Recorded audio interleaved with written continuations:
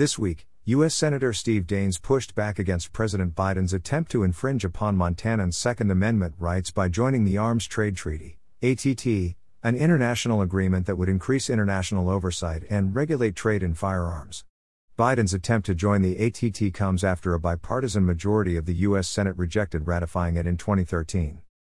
The vague language of the ATT makes American commitments uncertain, the most concerning of which is the lack of protections for lawful gun ownership, which threatens the rights afforded to Americans under the Second Amendment.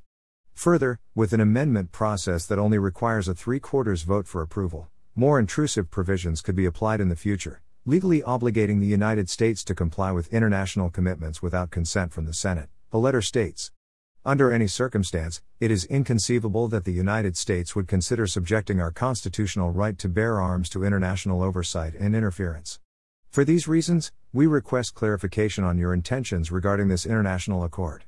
Moreover, we urge you to reject the ATT. However, should you have plans otherwise, please know we will unequivocally oppose its ratification in the Senate.